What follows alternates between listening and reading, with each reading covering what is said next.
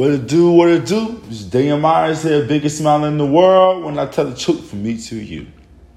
How are y'all doing this morning? Oof, man, I am pouring it together this morning, pouring it in, I'm pouring it, I'm doing it. Right now, I'm actually downstairs. I am going to try something new on my podcast this morning. Definitely new for sure. I've never done this before and nothing crazy, but I'm going to include y'all in on my morning Bible study. I wanted to read to y'all what I have. I have an Our Daily Bread book, which is like basically they give you like stories every morning and how it connects to the Bible and just lessons to be taught every day. And somehow, some way, each one always goes to my day. I never tried to look ahead because I always want to be surprised and see what's the next day going to look like. Well, it's tired. Anyways, so I'm going to include y'all in morning Bible study and really get working with y'all here. First of all, I would like to say I thank the brother upstairs for waking me up this morning and start me on my way because y'all, I really just got up. I got up and got my clothes on and got some stuff cleaned up in my room and everything. But for the gist of it, y'all got me right in the morning, right before I go to work. So now we're going to go to May 4th. Yesterday was the 3rd. So let's see what it says for the day.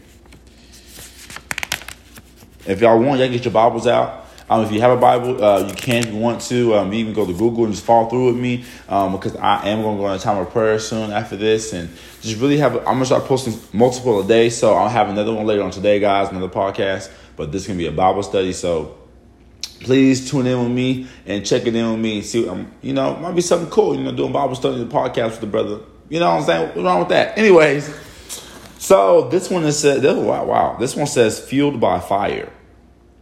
At the top, it says, if we are thrown into the blazing furnace, the God we serve is able to deliver us. But even if he does not, we will not serve your gods.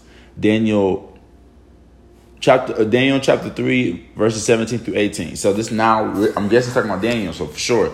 So if you want, you can open your book up to the book of Daniel.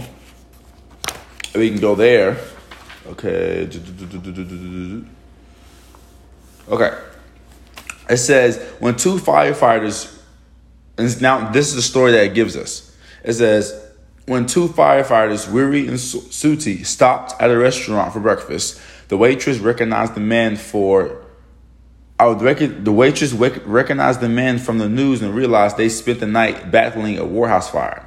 To show her appreciation, she wrote a note on their bill, "Your breakfast is on me today. Thank you for serving others and for running into places everyone else runs away from. Fueled by fire and driven by courage, what an example you are." In the Old Testament, we see an example of courage in the actions of three young men, Shadrach, Meshach, and Abednego. Instead of obeying the mandate to bow down to a statue of the Babylonian king, these young men courageously showed their love for God through their refusal. Their penalty was to be thrown into a blazing furnace, yet the men didn't back down. If we are thrown into the blazing furnace, the God we serve is able to deliver us from it, and he will deliver us from your majesty's hand. But even if he does not, we will not serve your gods or worship the image of gold. God did rescue them and even walked with them in the fire. In our fiery trials and troubles today, we too have the assurance that God is with us. He is able. Wow, guys, it's pretty awesome. And also, I want to condemn all the firefighters out there too. I have not run into a blazing firehouse. I don't know if I will, but I think I will. I think I would. But they do that for a living. They go into buildings on fire to save people for a living, to take the water and get the water to take the fire down. So I respect all that.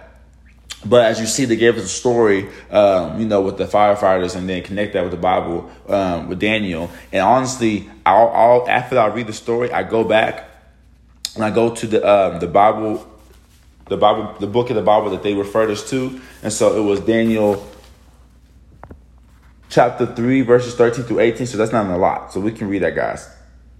And if you want to read my Bible, guys, it's going to sound pretty cool because it's a Bible that really explains and breaks everything down. It's not King James Version, nor is it NLT.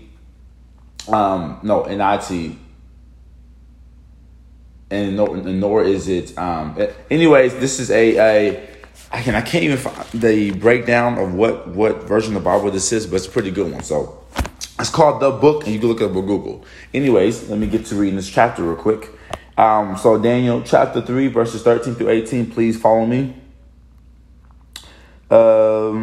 It says, then this is a big word, but this name is long. But it says, then Nebuchadnezzar, in a terrible rage, ordered Shadrach, Meshach, and Abednego to be brought in before him, and said, "Is it true, O Shadrach, Meshach, and Abednego?" He demanded, "that you are refusing to serve my gods or worship the golden statue I set up. I give you one more chance. When the music plays, if you fall down and worship the statue, all will be well. But if you refuse, you will be thrown into a flaming furnace within the hour. And what God can deliver you out of my hands then?" Shadrach, Meshach, and Abednego replied, "O Nabu, we are not worried about what will happen to us. If we are thrown into the flaming furnace, our God is able to deliver us, and he will deliver us out of your hand, your majesty. But if he doesn't, please understand, sir, that even then we will never, at any circumstance, serve your gods or worship the gold statue that you or have erected."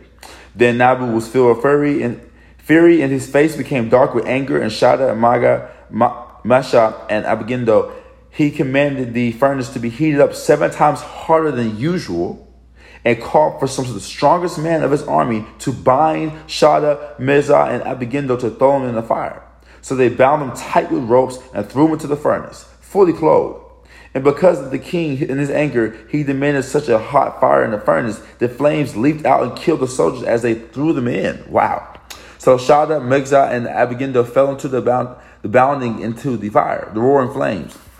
But suddenly, as he was watching, Nabu jumped up in amazement and exclaimed to his advisors, "Didn't we throw the 3 men into the furnace?" "Yes," they said, "we did indeed, your majesty." "Well, look," Nabu shouted, "I see 4 men. Okay, guys, you see this? He says he sees 4 men. "I see 4 men unbound, walking around the fire, and they aren't even hurt by the flames. And the 4th looks like a god." Hold up. Wait a minute, Lord. Wait a minute, y'all. That brother upstairs sent an angel down there to protect them as they were in the fire. Instead of 3, he's seen 4 men, and the 4th man looked like a god. And he says, the Nabu came as close as he could to the open door of the flaming furnace and yelled, "Shadrach, Meshach, and Abednego, servants of the Most High God, come out, come here." So they stepped out of the fire. Guys, and after this, he just, goes crazy thinking like, what? He says, then the princes, governors, captains, and counselors crowded around them, and they saw that the fire hadn't even touched them. Not a hair on their heads, and was singing, and was sent. No, not a hair on their heads was singed. Their coats and was unscorched, and they didn't even smell of smoke. Come on, y'all. Come on, y'all. What? They didn't even smell of smoke. And I know a lot of people find this hard to believe. They're like, oh, did this really happen? But God, this is all true. These are all testimonies of the people back then that had wrote down what God has done for them and the amazing things that God has done. Guys, that was beautiful. It was crazy. It was beautiful. It's a story that you can talk and kind of just act out in a way because of how great God is and what he's done. Guys, the amount of faith they had. It asks a question at the end of this devotional book. It says, when you have felt God's presence during a difficult trial, when have you felt God's presence during a difficult trial? And what gives you confidence to press on when challenges come? What gives you guys confidence when you have a lot of trials and tribulations come before you? What gives you that confidence to press on? What do you do to hold on steady to God? Because there are times in people where we get so stuck in a routine and a cycle, and we're going that we forget that we have a brother upstairs to lean on.